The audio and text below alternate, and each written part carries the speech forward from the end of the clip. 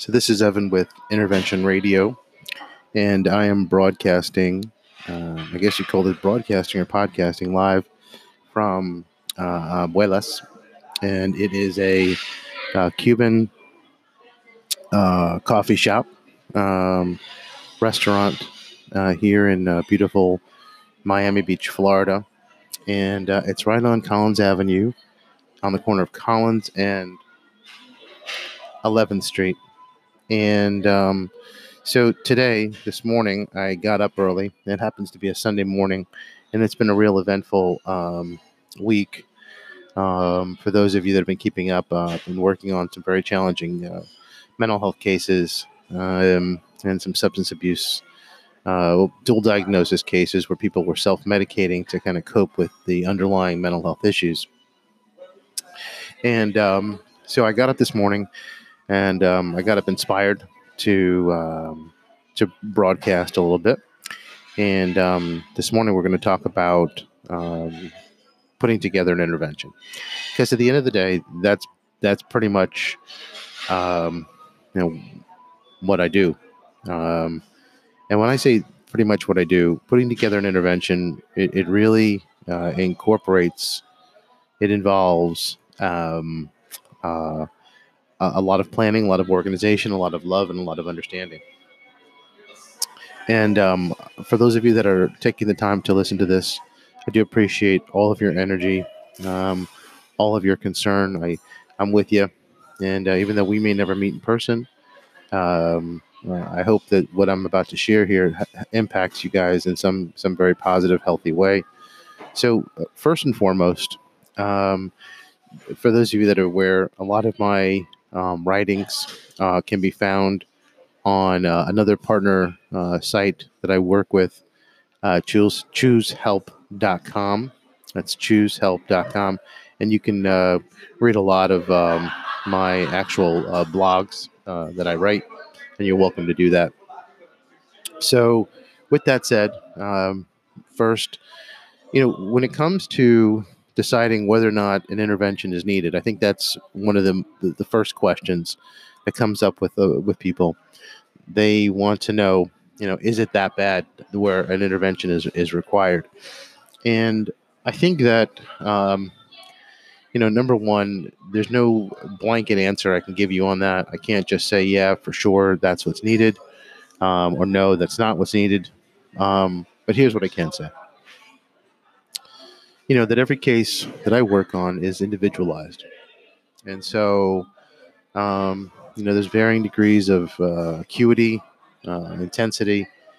And I think one of the most important questions you have to ask yourself is, when you have approached your loved one in crisis and you have shared with them your concerns, and you kind of laid it out there, whether you tried to handle this yourself, you brought family together, whatever the case may be.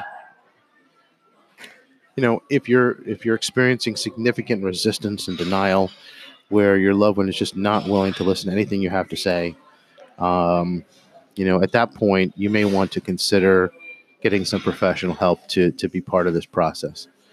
Now, the other part, of course, is when you're seeing the symptoms that are contributing to, tremendous concern within the family, such as, and I've said this before, and I'll probably say it again, sleeping too much, not sleeping enough, eating too much, not eating enough, where they're falling down, their unsteady gait, depressed a lot, most of the time, a lot of the time, going off on, of course, when it comes to substance abuse, going off on binges when your loved one is using mood altering substances for an extended period of time. And this is, of course, is a debate conversation when you have somebody who is functioning alcoholic, or someone who is socially using alcohol, and there's even a conversation with marijuana on that to be discussed at some point. But there is a point at which it's pretty evident, without having a degree in psychology or psychiatry, or being a master addiction counselor. There's a point at which you just know, something's seriously wrong. You can't get through. You've tried hard, and at that point, that's one of those moments where you may want to seriously consider the intervention, the professional coming out and conducting an actual, true, proper professional mental health on substance abuse dual diagnosis intervention. So I want to walk you through this a little bit. And by the way, if you're an interventionist and you're listening to this, that's fine. That's great. Because I truly do believe that, the more that you give, the more that you get. And the more that you get means the more that we help. And that's what it's about.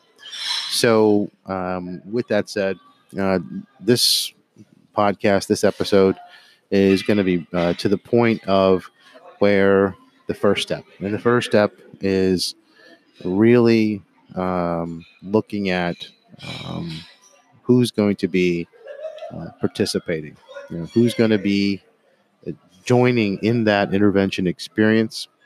And so here's my rule of thumb. You really want to include the people that mean the most to that individual, that have the most impact on that individual. When they speak, that person cares. It's important. It's a hugely important part of this process. Now, the other variable is to consider is to have people that have a strong relationship, a very healthy relationship with you, with the loved ones. People that when your loved one who's in crisis sees them there at the intervention, they understand that even if you may have been, weak in the sense that not able to stand up and put your foot down and just lay down the law with love, and even providing resources so that the individual could get what they need, to the point where other family members and friends were accusing you, addressing you, saying that you were the enabler and all that stuff. It's very, very important to have people present, if possible, that your loved one in crisis can see, that are there for you to help keep you strong through that process, right? So with that said, the first thing you want to do, once again, is once you've made a decision to move forward with the intervention, you want to really look at who's going to be participating, who's going to be there to join in, and and there's another caveat that goes along with all this, that when you do reach out to those people and you do say, we really want you there to be part of the intervention process, you really want to make sure that those individuals, you let them know, look, this is not about lying to somebody. This is not about hiding secrets. This is really about keeping the matter a confidential matter until all of the therapeutic ducks are in a row and everything is organized to the point where we're ready to move and move swiftly and be precise and get this person the help that they truly need. So the first step is to look at who's going to be joining in the process. Then, as you develop the intervention team, and we have all of our people in place, at least we know who's going to be joining. We've given them the message that this is a confidential matter. It's highly sensitive, and that we really want to make sure that this is kept. And I hate the language is, yes, kept from that individual until it's time to move in. The next thing you want to do is, right from the beginning, is to start to build the team concept, the team approach. And I think this is a very important part. It's a hugely important part of really strengthening, making sure that your network, the intervention team network, is strong and unified. So, and the reason is that once you actually get in there in the heat of the matter, when we're actually in there in the intervention, that we significantly reduce the probability that there's going to be any breakdown, any smidgen of, people not being sure of this is the right way to go, that this is the plan of action. So what I do right from the beginning is I like to have team, and let's say it's Team Barbara meetings right off the bat, where we start to talk with each and every member of the team, getting them prepared, getting them prepped, looking at the issues from their perspective. And then as that process evolves, and keep in mind, this is all happening in the most expeditious manner possible. Why? Because your loved one is going through some psychiatric or mental health issue that is, uh, by the time you've reached out to do an intervention, is more than likely spiraling out of control. So, with that said, you've got your people together, you've prepped them in the context that there's an intervention coming. You want to then make sure that everybody is together with a unified message. And one of the keys to getting that done is the impact letter. Everybody on that intervention team must come prepared with a letter of a format which clearly outlines all of the love and concern, all of the issues carefully laid out, and then, of course, at the end, the inclusion of an actual plan of action. What are we doing? Where are we going for help? Um, then ultimately, and I don't want to use the word finally, but I guess ultimately, with regard to at least the impact letter, there is a very strong set of healthy boundaries that friends and family are prepared to follow to help support that individual, not only accepting the gift of help, but really helping to support them committing to the process of recovery.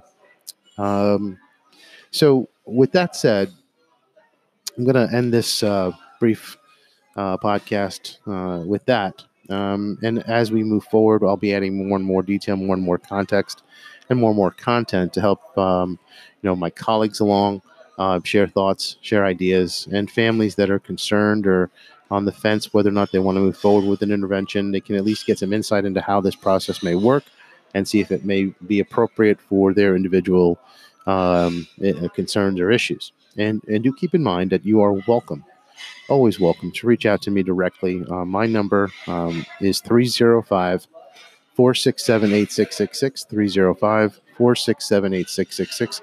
You're welcome to reach out at any time. Of course, I'm not going to be able to answer the phone at any time, but please do feel free to leave a message. You can also email me at evan at careplanpro.com, or even better than that, go to the website, the interventionradio.com website. Go to interventionradio.com and go ahead and feel free to send me an email, and I'll be able to reach back out to you as soon as I can. Keep this in mind. If this is an imminent danger crisis situation, do not pass go. Call 911, and then you feel free to reach out to me. But I always have to let families and friends know, look, as much as you may want to get that intervention underway immediately, as much as you feel that the system may not be working efficiently to the best of the need to meet the needs of your loved one, please do call 911 if it isn't truly an emergency, an immediate crisis situation, and then feel free to reach out to me.